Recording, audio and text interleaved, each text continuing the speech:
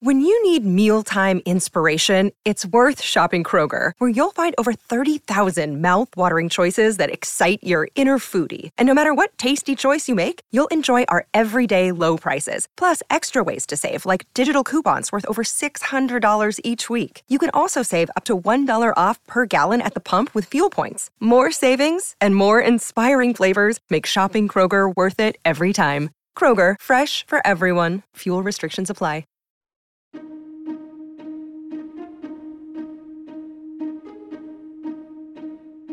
Hello and welcome to the first episode of Season 2 of the How To Academy podcast, the show for and about people who think big. I'm Vas Christodoulou, the producer of this series and one of the curators of How To Academy's programme of live talks, debates, conferences and festivals. Over the coming weeks, we're going to take you backstage to meet some of the most renowned thinkers in global culture, and others you might not have heard of yet. This week's guest, though, is most certainly one of the former. Neil deGrasse Tyson is perhaps the most recognisable voice in modern science, known for the TV show Cosmos and his own podcast series, Star Talk. But you might not know that Neil is also a prolific letter writer who answers inquiries on matters scientific and otherwise in great detail.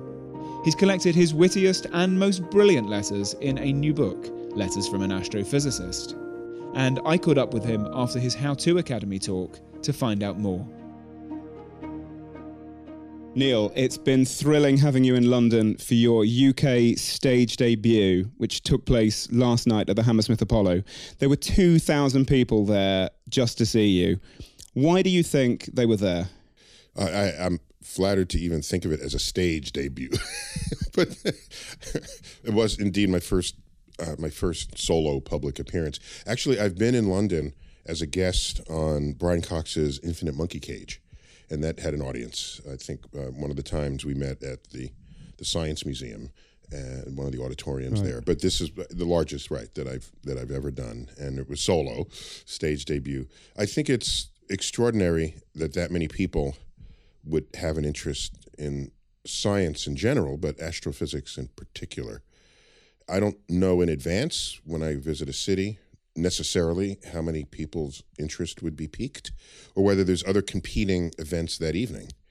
And another fact is that talk, which you attended, thank you for being there, was scheduled to go the day before Brexit was to happen. So I had no idea, would people have sort of Brexit angst? Would they show up, or would they need a diversion from all the thoughts they're having? So for me, there was a lot of uncertainty. But going in, the reception was warm, they were enthusiastic, and we went the distance. You turned 61 a few weeks back. Happy belated birthday. Oh, thank you. And you're the same age as NASA. One might expect that the space agency was an early source of inspiration for your decision to become a physicist. But that's not true, even though you're now part of their advisory council. Can you explain to us the complexity of your relationship with NASA and how, in fact, in spite of them, you came to find a calling in astrophysics? Yeah, it was. So first, I did serve a tour of duty on their advisory council, but I'm not. You're not on there anymore. My mistake. Right now, yeah, you typically spend 3 years or so, and then you rotate off. We were born the same week, all right. So the first week of October, 1958, because that's how old I am, right? And it was just we had different arcs of life. You know, NASA was on its way to the moon, which was something to cherish as an achievement, not only as a national achievement, but as an achievement of our species. We've all looked up ever since we've been cavemen, presumably, and wondered. Well, finally we didn't have to wonder, we can just go. That's an extraordinary fact, and an achievement that is standing on the shoulders of giants who have come before, who figured out what gravity is, who figured out what the moon is, and orbits, and celestial mechanics, and rocketry. All of this had to come together, as well as a political will. So all that's going on, but wait a minute, there's another America. What is that? There's the America that is steeped in the civil rights movement. And, we're going to the moon, yet in 1964, my family was blockaded from renting an apartment in the Riverdale section of the Bronx. There were protesters out front, not wanting people of dark skin to move in. So that's what I saw. But I also looked up at the same time. And so there I was sort of caught in this netherland between the social issues of the day that were affecting me directly and the dreams of the day that was carrying the nation's spirit onward and upward. Oh, by the way, there are other Americas as well. There's a Cold War America over that decade and 2 decades to follow. Of which the moon mission was an important part. Yeah, in fact, it was completely drove the moon mission. We don't like remembering it that way. War got us to the moon. Let's just be clear about that. I have a whole other book called Accessory to War, The Unspoken Alliance Between Astrophysics and the Military. That book explores this relationship and it goes way back, the relationship between understanding the cosmos and military conquest, hegemony, all the things that bring power to countries, in many ways pivoted on a country's understanding of the night sky. Why? Because initially it was all about navigation. So anyhow, yeah, I mean, I paid attention to NASA, as did how could you not? But that's not why I became an astrophysicist. Mm-hmm. From purer means, looking up with my telescope beyond the moon and wondering how it all worked. Not, gee, can I be an astronaut and get launched into orbit? And I mean, NASA at the time was a racist institution, as most U.S. state institutions were. Yeah, I wouldn't call it that, though. Are you a racist institution if you're embedded in a racist culture? You just don't even know, right? It's like going to the symphony in the 1960s. Everyone performing in the symphony is white male. Mm. Are you saying they're sexist? I guess you could, but everything was sexist in that way. And on a level where people are not even thinking to criticize it. Mm. It's like American baseball. If you watch baseball through 1947, everybody playing it was white male. You're not thinking, gee, where are the black people? You're not even having that thought. All right, so I say in my letter to NASA that I recognize that. It's not even their fault. The country was that way, and they're part of the country. So there was no way they could have had a mindset to say, well, let's bring in people of darker skin color. Let's do that. That's a good idea. No, they're not even thinking that way. In the time when you cast movies, if you had a black person in a movie, it had to be because you had to have a black person in the movie, not because it was just an actor who had great talent. So mindsets were very different back then. But anyhow, NASA started looking more and more like America after the Apollo era, with the introduction of the shuttle era, a decade later. Yeah. And now NASA's, like fully mixed with, light-skinned people, dark-skinned people, people of all genders. It's got it. And so now it represents America. And you're hopeful about racism and prejudice in America because of your own career trajectory, right? So you write about in the book how 20 years ago your skin color was invoked to undermine your achievements, whether in science or education, and that doesn't happen anymore. All the time, right. So there is an arc of progress that I can say without hesitation, and it has nothing to do with any fame or fame recognition. There was a day when you can quantify this. There was a day where 1 in 3 taxis would not pick me up. Wow. So, excuse me, let me be clear. So which era are we talking about when that would 1980s and 90s. Okay. So if I were heading north from an area of the city below Harlem, below as in south of Harlem, a taxi would not pick me up out of fear that I would ask them to take me to Harlem because they didn't want to go to Harlem. Okay. So you know what happened over that time? A whole other taxi entity arose that didn't require the yellow taxis to go to Harlem. And their motto was, we're not yellow. Yellow as in fearsome. And so they're actually green. So they're these green taxis that work up in Harlem. And that solved that. But still, it's kind of a weak solution when you think about it. And it's a Band-Aid on a problem that really had a deeper source. But anyhow, so now it's 1 in 20 taxis. I mean, you can measure the rate of that, and that rate has gotten lower and lower and lower over the years. So, yes, it's slow, and it's odd that it requires so much effort. What would be your advice to people who still experience flagrant prejudice in that way? Yeah, I have unorthodox advice. All right, my father, who's obviously a generation before me, told stories, none of them bitter, about racist conduct of society around him. And in fact, there's a eulogy to my father at the end of the book where I thank him, the eulogy in the form of a letter at his memorial service a few years ago. He lived to 89, so it's never a good thing for anyone to die, but there comes a time where if you reflect on their lives and if they led full lives and there were no regrets about whether you ever should have said you loved them and didn't say it, if you don't have regrets and they lived a full life, then a eulogy becomes a time to celebrate, not a time to be sad. So the eulogy, the book ends with the eulogy. It's bookended with the NASA letter and then the eulogy to my father. And so in there, he tells of these cases where there's the struggle in a racist society. But the lessons were never bitter. It was, this is how things were, and you overcame them. You stepped over them, around them, under them. You stood strong in the face of them. Because he knew that some people behaved that way and didn't even know why they were behaving that way.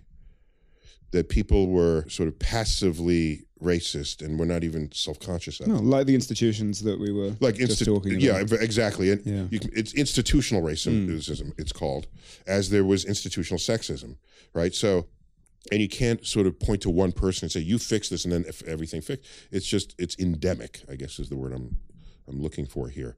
So I would invite people who are feeling racism, and it could be in the form of microaggressions or just abject racism. By the way, it might also be true for sexism. This my comment would work for both, I would say, is take a look through history. And you will find that it was worse than whatever you're experiencing. It was worse 10 years ago, 20 years ago, 30 years ago, 50 years ago. It was worse. And then look to see what we accomplished as a society that made it better over those decades. Figure out what that might have been and promote more of that in society. Okay. And that way you're looking for what was good about what made things better rather than for what was bad about what made things worse. And that can create a much brighter outlook for you, your mood, your attitudes, your ambitions, rather than say, oh my gosh, this is against me, I'll never overcome it. No. People overcame worse than that before you were born. Look at what they did and how they did it. So, yeah, that's my reply. So you appear on a list of Harvard's most influential graduates, but you were not, if you'll forgive my pun, a stellar student. I see what you did there. You had only a fairly mediocre school record. Yeah, I would say, not that I was not a stellar student, is that I didn't have stellar grades. Right. That's different. But you're now a famous educator. So I'm distinguishing. Okay. What kind of a student are you? Now, if the student is only, how did you perform on exams administered by teachers, then you can say, no, I was sort of an average or mediocre student. But to me, what kind of a student I am is what are my ambitions? What do I want to take my energy? Did I enjoy school? All of those are true. I enjoyed school. I enjoyed the friendships. I enjoyed going to classes. I enjoyed working. I enjoyed writing the papers. I enjoyed going to the libraries. So I would not have called myself a non-stellar student. I would say I didn't get stellar grades. Right. What's your advice to the parents and teachers who write to you because they want their kids either to enjoy learning like you did, but also get stellar grades, or want to steer them in some other direction and are looking to you to help them out? Yeah, there's a whole chapter in the book on parenting. And so that's why I collected some of these sort of advice letters. I think, we're so grade driven in the years through school, performance on exam driven. Yet in adulthood, does anyone ask you what your grades were? Does that ever come up? Like, ever? So there seems to be a disconnect between what we care most about in school and what we care most about as adults on your second, third job. On jobs, they want to know: are you a good problem solver? Are you a good leader? Are you moral? Do people follow? Can you explain things? Are you a good example? Are you loyal? There are all these other things, none of which are encoded on exams. So, not that I have something against exams. You got to test knowledge somehow, but to have such focus on exams. That focus seems to me to be misdirected. Use exams as an indicator of how much a person learned, not as an indicator of whether they will ever be successful in life, especially since we spend many more years not in school than in school. And if you use school to stimulate yourself to become a lifelong learner, or if school stimulated that within you, you will learn vastly more in life than you ever would have been taught by teachers in your years in school. So to judge the life's performance of someone when they get out of Eton, or we have Exeter in the States. There must be an Exeter here somewhere. Because we're not creative enough. There is a town called Exeter. We're not creative enough. And the original settlers just, let's name it New England. Okay. New York. New Jersey. Yeah, they just couldn't. They had no creativity whatsoever. And there's nothing new about them now. They're 400 years old, for goodness sake. So, so they don't teach ambition or curiosity or things. Most people are glad when they get out of school. At the end of the day, at the end of the semester, at the end of their terms, when they graduate. And you're glad you got out of school? You glad you stopped formally learning? What? I mean, you stayed in school till you were 32, right?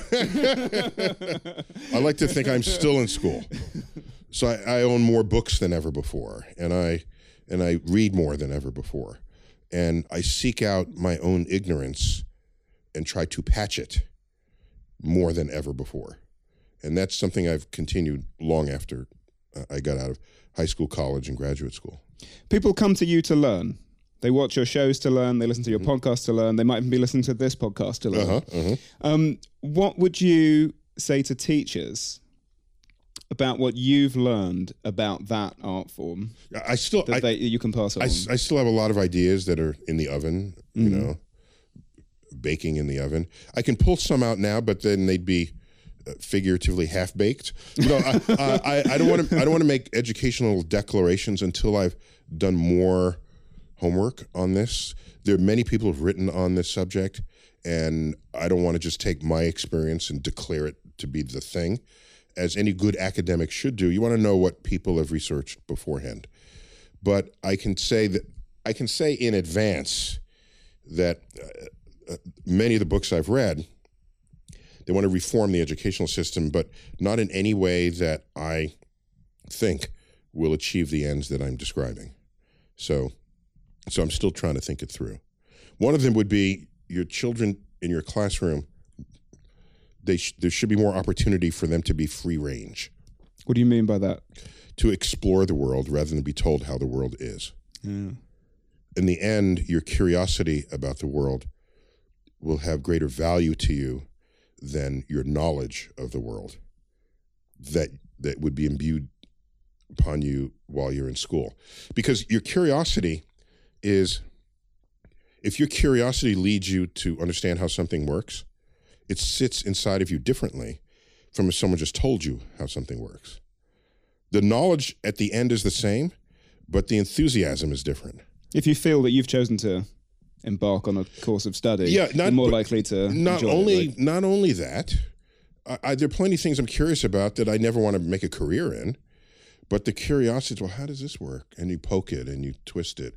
Well, that's how it works. Oh, okay. I never knew that. Oh, my gosh. And then you'll never forget that moment because you figured it out.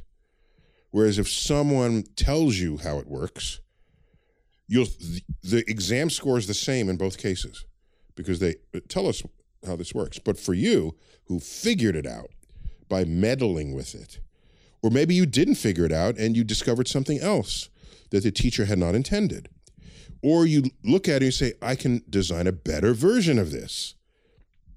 None of that is likely to occur, none of those thoughts, if you're just explained how an internal combustion engine works or explain what a DNA molecule is.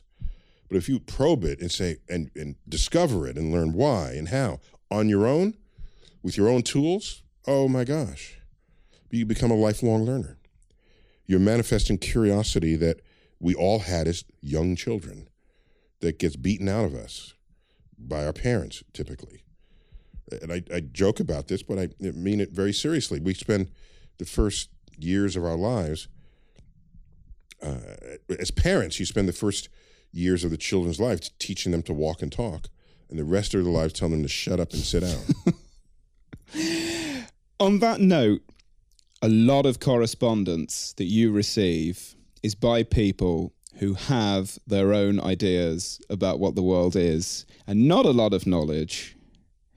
They come up with conspiracy theories, all kinds of Bigfoot. Pseudoscience, aliens, Bigfoot, yeah. It's flat all Earth. It's all in there. The book has it. Yes.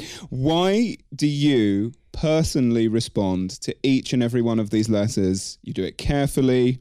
You give them a scientific perspective that's very comprehensive. Why do you do that rather than give it to the planetarium staff to answer or direct your correspondence to another source of information?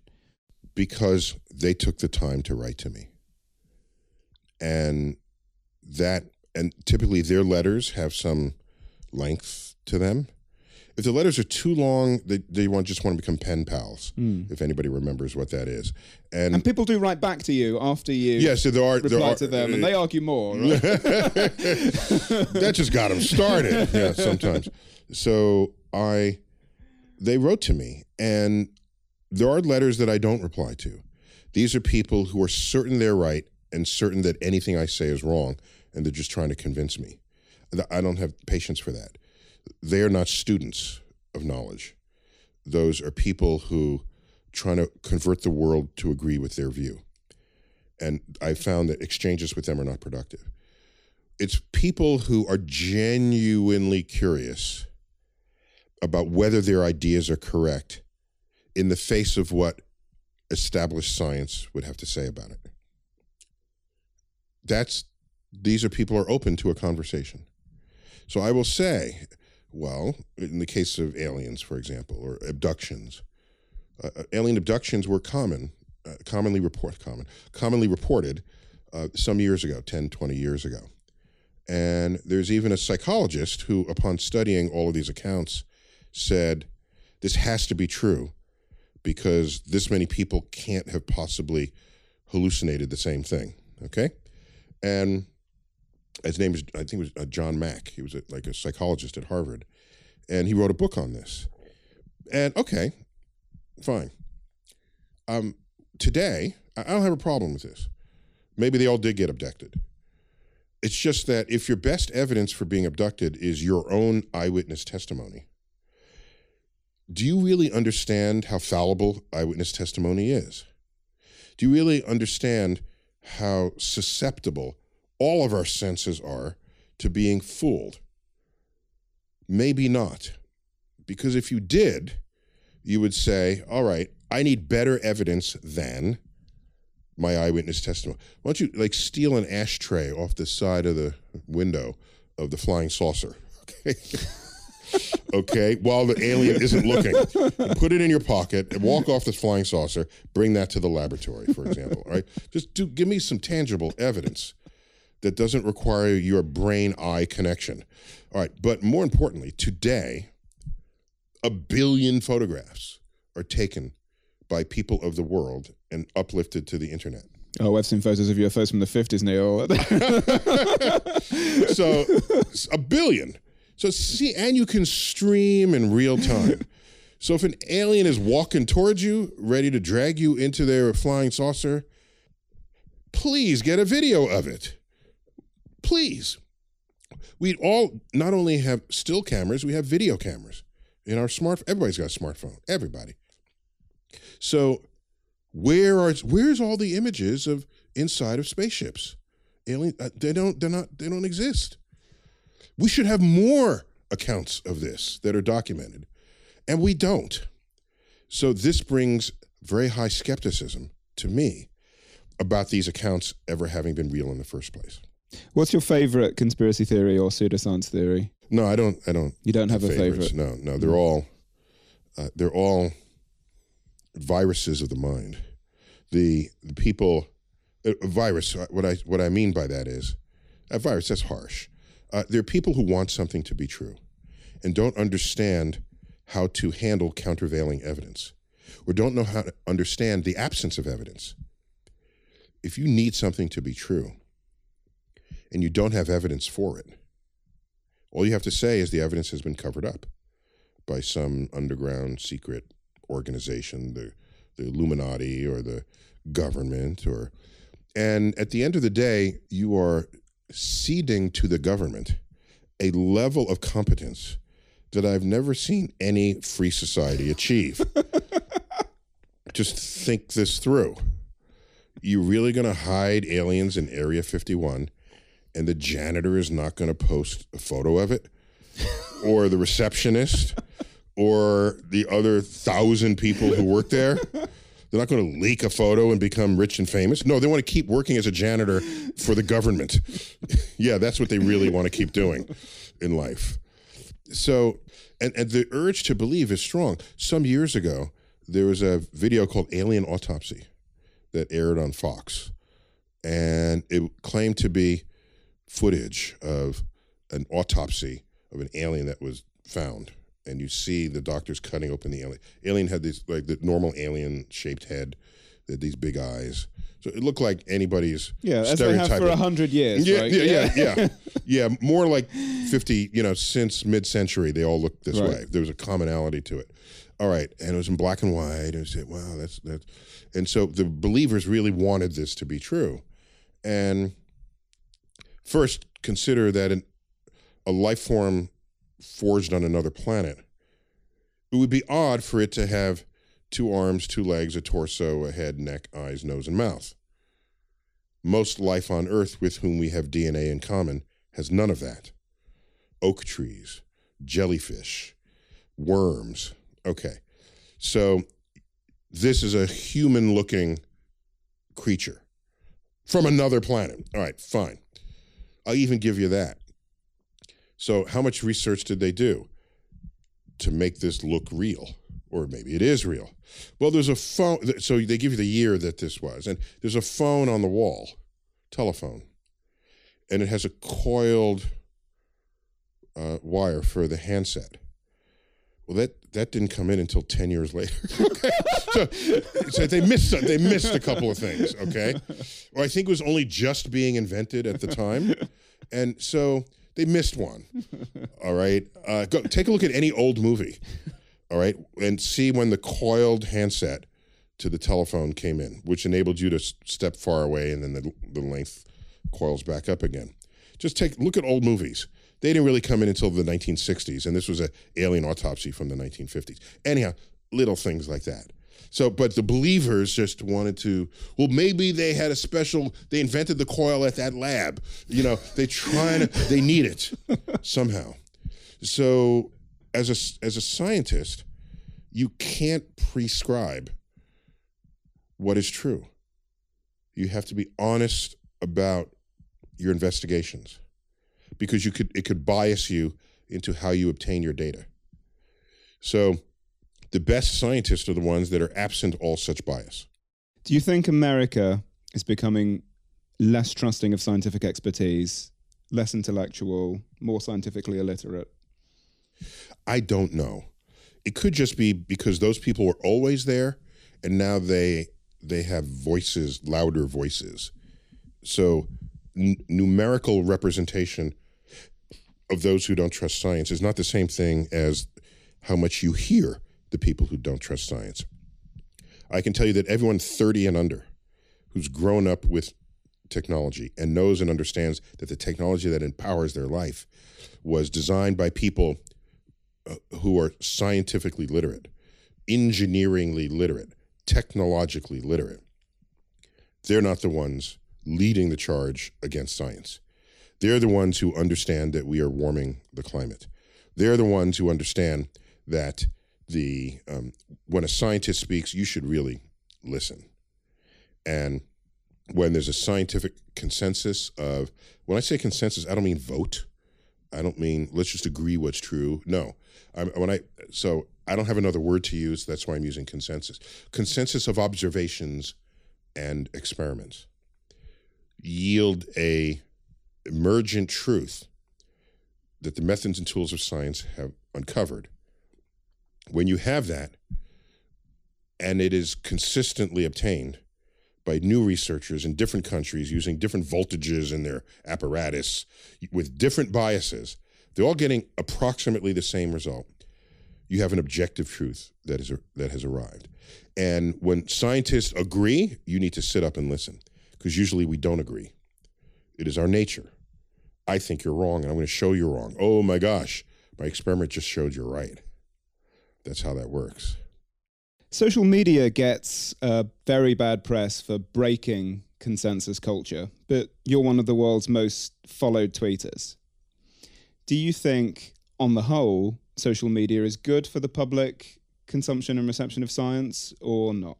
First, it is weird that I'm in like the top 200. I'm there with like Katy Perry and Barack Obama. We saw last night on stage what happens when you tweet. Yeah, yeah, I did post. Kind of crazy. I did live tweet last night on stage. A very simple tweet. It was I just tweeted, "It remains true that flat earthers have supporters all around the globe." I don't know if everyone gets it, or whatever, but so, and then you see the reaction, and it's instant. And when it lands in the box of 13.5 million people, the exposure, the impact. So I don't take it lightly what I post. I think about it a lot, much more than most people think that I think about it.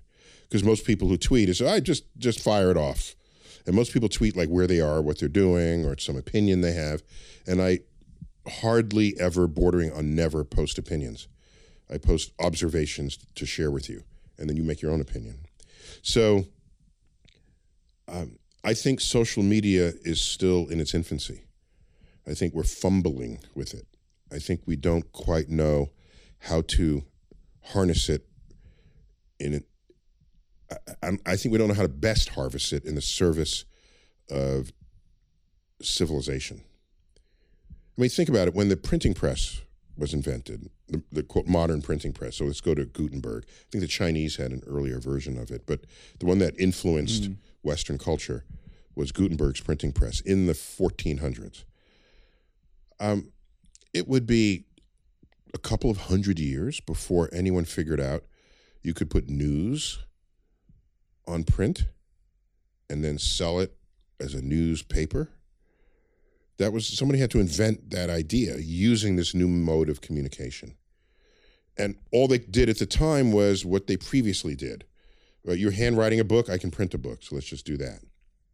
When movies came out, the first movies people made were, I'm going to film this play.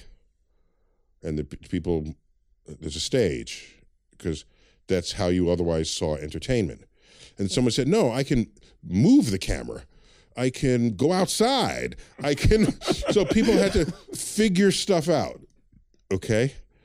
And I'm reminded, I've read about this, where someone decided to post a camera on railroad tracks and have the train come towards it. And people in the movie theater Like, we're afraid. Oh, yeah, they freaked out. Yeah, freaked out. Like, whoa, see, this is innovation that somebody's got to innovate. All right. So maybe we haven't yet figured out how this awesomely powerful tool, social media, can best save civilization instead of tribalize us, because that's what it's been doing. Coming back to the letters, for a while, you got a lot of hate mail from small children. They were not happy about your role downgrading Pluto to the status of dwarf planet. Yeah, I was an accessory to that, but I got blamed. I got full up blamed for it. Yeah, because it was all in the news, and we had a very visible exhibit in New York where Pluto was no longer in the same section of the exhibit as the planet. We put it in a section where other dirty ice balls that orbit in the outer solar system are. Did you hear what he called Pluto, kids? Dirty ice ball. What can we look forward to in the next decade of space science? Well, you don't always know what will be discovered, but in my field, there are a lot of discovery pivots on technologies that are brought into service of the science. So the next generation space telescope that followed the Hubble telescope, that's called the James Webb Space Telescope. That's nearing launch. There were delays because none of this was off the shelf. A lot of it had to be invented. Is it ever? No, it's not. But sometimes it's less off the shelf than other projects. This one, none of it was off the shelf. Everything was invented for it. It's a very specialized telescope that can see the formation of galaxies in the early universe. Hubble couldn't do this or do it as well. So that will bring discoveries with it when that telescope is launched. And by the way, these telescopes, though they're tuned for specific questions that we're asking, in almost all of them, they can be put into a mode that is just general discovery mode. Because you want to make sure you don't miss something you're not looking for. I mean, think about that. If you say, I think this is going on over there, so I'm going to build a telescope to see that. Or I think I can measure this thing that's going on over here, so I'm going to build an apparatus. Well, but suppose something is going on over here rather than over there. Will you miss it? Will you mismeasure it because you weren't looking for it? So all of these telescopes, and in science in general, you need some kind of mode of operation where it's just looking for anything rather than for something. And so that's a fundamental part of discovery. And it's a recognition that your questions can bias you. That sort of answers my next question, which is, what would you say to people who think funding astrophysics and space research is a waste of money compared to, say, green energy infrastructure, the cure for cancer, and other projects with an immediate obvious benefit? Well, it's pitting one source of funding against another. If you look at the money that funds cancer research, I think last I checked, it's huge. And are you going to say we shouldn't do anything but put money in cancer research until we cure cancer, then put money in space? Okay, I can see how you might want to pose that argument. You would prioritize society's problems and only do the things that appear to be sort of luxurious activities and save those for last. By the way, on that scale, art would come in dead last, okay, especially public art. Dead last, if that's how you're going to prioritize society. Art doesn't cure cancer. Art doesn't cure the flu, okay? So I think in a free society, what defines culture? What defines your nation? It's the mixture of what it prioritizes. It's the combination of the art, the science, the technology, the engineering, the medicine, the education, the architecture. It's the mix of all of that says, wow, this is a place I want to live. Because maybe I'm not interested in curing cancer. Maybe I'm not good at it, but I'm good at this other thing. We're all interested in curing cancers. I didn't mean to word it that way. I'm just saying I might have talents that are not in a laboratory. I want to create with my hands. And, why have great architecture? You can just build a box. We can all work in a box, a cube, with no particular design. But why? Because when you enter spaces, you feel good. You feel transported. Why? Our feelings matter because we're humans and we feel. So there was I forgot who said it, might have been Arthur Compton. There's Congress is asking you, why should we fund this particle accelerator? Okay. What value does it have to the defense of the nation? Okay. And the reply is, I don't know what value it does or ever will, but I can tell you this, the fact that we embark upon these quests makes this a nation worth defending. So not only that, I didn't give you the obvious answer, which is there are discoveries that can come from other branches of science that can inform other branches of science.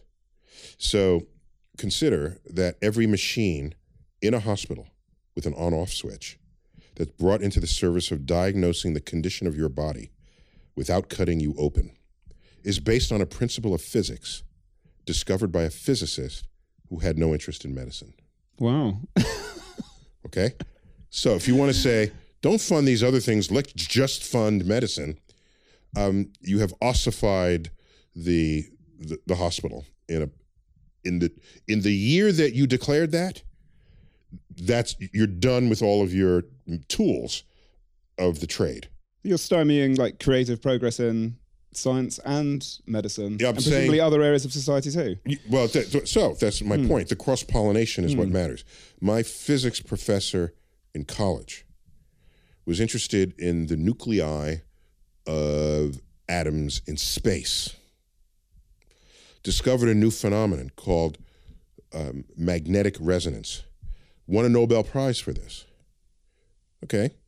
Later, a medical technologist looked at that phenomenon and said, I can build a machine that can measure the nuclei of soft tissue in your body.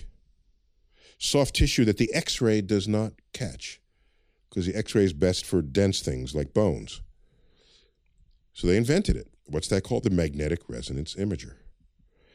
Technically, it's the nuclear magnetic resonance imager, but that uses one of the outlawed N words. Okay.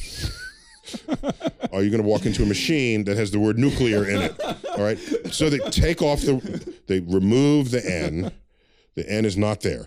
It's really a nuclear magnetic resonance imager. So MRIs, we all just slide ourselves into it. And that would not have existed. And now we have the whole field of neuroscience. Neuroscience is coming in. You need physics in there, the tools. The EKG, the EEG, this all uses electricity. Doctors didn't discover electricity, right? So you can't, with any understanding of history, go forward and say, let's not fund chemistry or physics or even astrophysics because you only want to fund medicine. You will stunt the progress of medicine unwittingly, simply by preventing them from ever getting any new tools. What are your thoughts on the new space race, which certainly from the outside seems like it's being led by billionaires for the benefit of other very rich people? Yeah, it's not being led by them, although that's the impression the press will give you. There's nothing a billionaire has done that NASA hasn't already done 50 years ago. Okay? So they're not leading it. What they're trying to do is do what NASA has already done, but much more cheaply. Okay, so they're leading it in that space. Right. No pun intended. The space of affordability, and that's a good thing. You want reusable rockets, so you don't have to have a new, imagine if you had to reuse, if you discarded a 747 every time you flew it. Roll out a new one, you're going to fly back across you need reusability. So Elon Musk is championing that cause. but he wasn't the first to orbit the Earth. And he took cargo to the space station, and that was headlines. But of course, NASA's been bringing cargo to the space station for 40 years, or 35 years. So keep in mind that to do something first in space is expensive, it's dangerous, and it's not clear what the return on that investment is. So that's a very short meeting in the venture capitalist boardroom. And they want the return on the investment. So the history of this exercise is that governments do the first things that are expensive. They have longer term goals. They're not as beholden to a quarterly report or an annual report or to investors. And they can do it for geopolitical, even hegemonistic reasons. They can be motivated, or even economic reasons. But they can have a 10-year plan, a 20-year plan, in ways that corporations can't really. They have a shorter financial horizon than a country does. So the country does it first. And they get to write about it and say, well, this was the best route, and this was dangerous, and we lost a few people doing it this way, and we didn't lose people that way, and there's food here but not there. All right? I'm mixing different historical issues here, but you get my point. There's no food in space. There's no food in space. But Columbus, how do you know where he's going to land? All right? He comes back and reports, this is how long it took, this is what I found, here are the hostiles, here are the friendlies, here's the this. Then the Dutch East India Trading Company came in to make a buck because you can quantify the risks.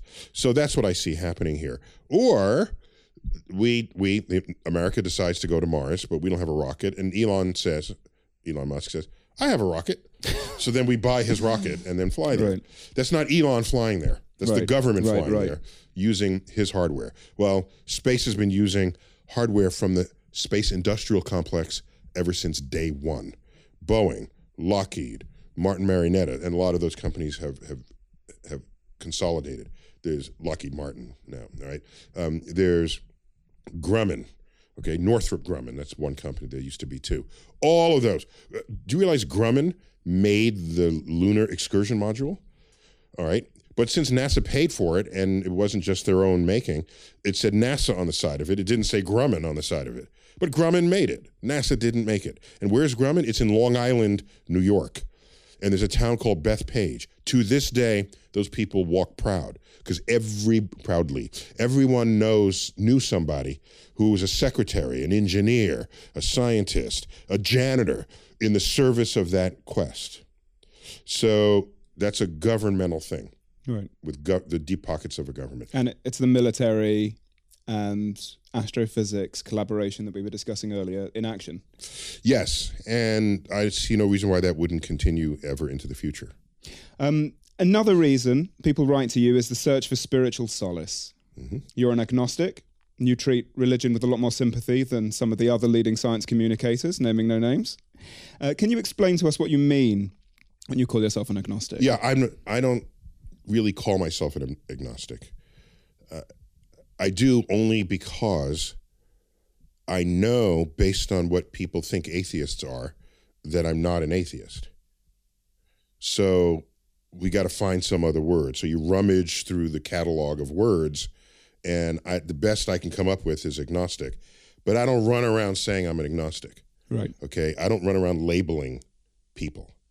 I will label myself. The only ist I am is a scientist. That's the only ist. But the ist, this ist, that ist. No, I'm a scientist. That tells you a lot about me. No other word tells you accurate things about me.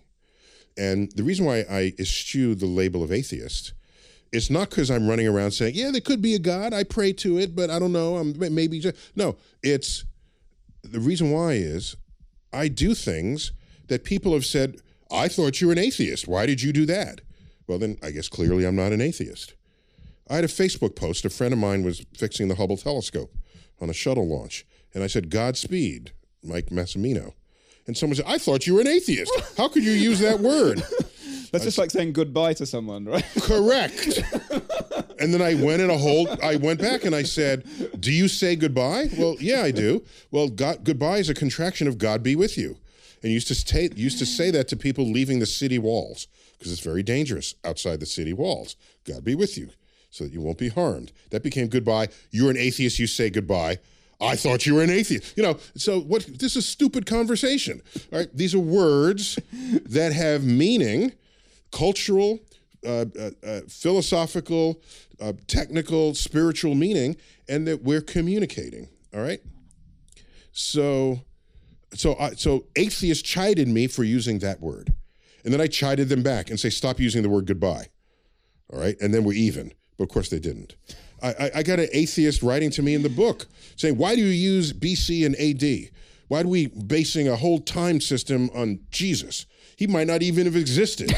And why do you do? And I say, look, the Gregorian calendar came from Pope Gregory, 1584. He tasked his Jesuit priests, who were smart and scientifically literate, to figure out why the Julian calendar was failing.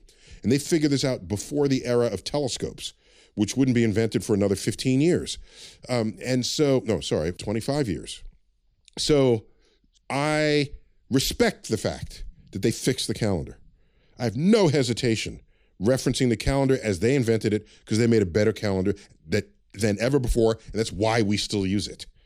All right? So chill the fuck out, okay? All right, so what's my favorite musical? I love musicals. My favorite is Jesus Christ Superstar. I saw it in real time when it came out on Broadway. That's how old I am. So if you're going to tell me you're not a good atheist if you have all of these things, then I guess I'm not an atheist. Because words are not defined in the dictionary. They're described by the dictionary by how people come to use them. And clearly the portfolio of thoughts and beliefs and actions of atheists don't apply to me, as people now use the word. Religious people who write to you often feel that science threatens their way of life. Do you think they're right to believe that? Yes. If your way of life requires that your holy book is also a science textbook. So let's go Judeo-Christian tradition, most of the, quote, science in the Bible is in Genesis, okay? That is, most of the topics that the methods and tools of science have access to. They don't really have access to you saying Jesus is your Savior, okay? That's a belief that you can hold to be deeply true within you. I don't know that there's some science experiment to test that. But if you're going to say the universe is 6,000 years old, you're going to say that. I can test that. And there's a lot of such statements in the Bible. That Earth was created before the sun. Well, do you know that the sun is 1,000,000 times larger than the Earth? Right? This is not tenable, that you create Earth and then the sun gets created, orbiting the Earth. There is no reference to Earth as a spherical three-dimensional object anywhere in the Bible. And all maps before Columbus, informed by scripture and other holy, draw Earth as flat. We should just mention at this point, you are officially banned from the Flat Earth Society's annual conference. They don't allow me to attend the conference. That's evidence that they're not interested in having any ideas that don't agree with their own. This is part of the tribalization of the world, by the way. They found each other through the internet, and that's what the internet empowers, not for the greater good of civilization. Tribalism at its worst is the First and Second World Wars. That's, I'm different. Tribalism is, we're not only different, I'm better than you. My tribe is better than your tribe, and you don't deserve to live, or you deserve to be subjugated by us. Yeah, we need to keep you alive because you're going to work for us, that sort of thing, all right? So if you're going to go into your Genesis and say, here is the order of the world, and I have methods and tools of science that conflict with that. If your faith depends on you being correct in your read of your scripture, then yeah, there's a very serious conflict there. Fortunately, in free societies, you can continue to believe whatever you want. It just gets destabilizing if you take your belief system, rise to a position of power, and then create laws based on your belief system that are not anchored in objective truths. They're anchored in religious faith. And other people have different religious faiths. So to take your religion and make a law that affects other people is a destabilizing force in society. When people write to you, sometimes they're looking for a cosmic perspective on things to fill their spiritual yearning. Yes, I think they're I'm glad you said a spiritual yearning rather than a religious yearning. There are many people, in fact, the fastest growing religious group are people who are not religious at all, but associate themselves with being spiritual. Whatever that means to the individual. It probably means different things to different people, but what they all have in common is a non-attachment to any formal religion where there's a high priest or a rabbi or an imam or whoever telling you how to feel and be and telling you what to eat on what days of the week or who you can have sex with, right? This is being rejected at a faster rate than ever before.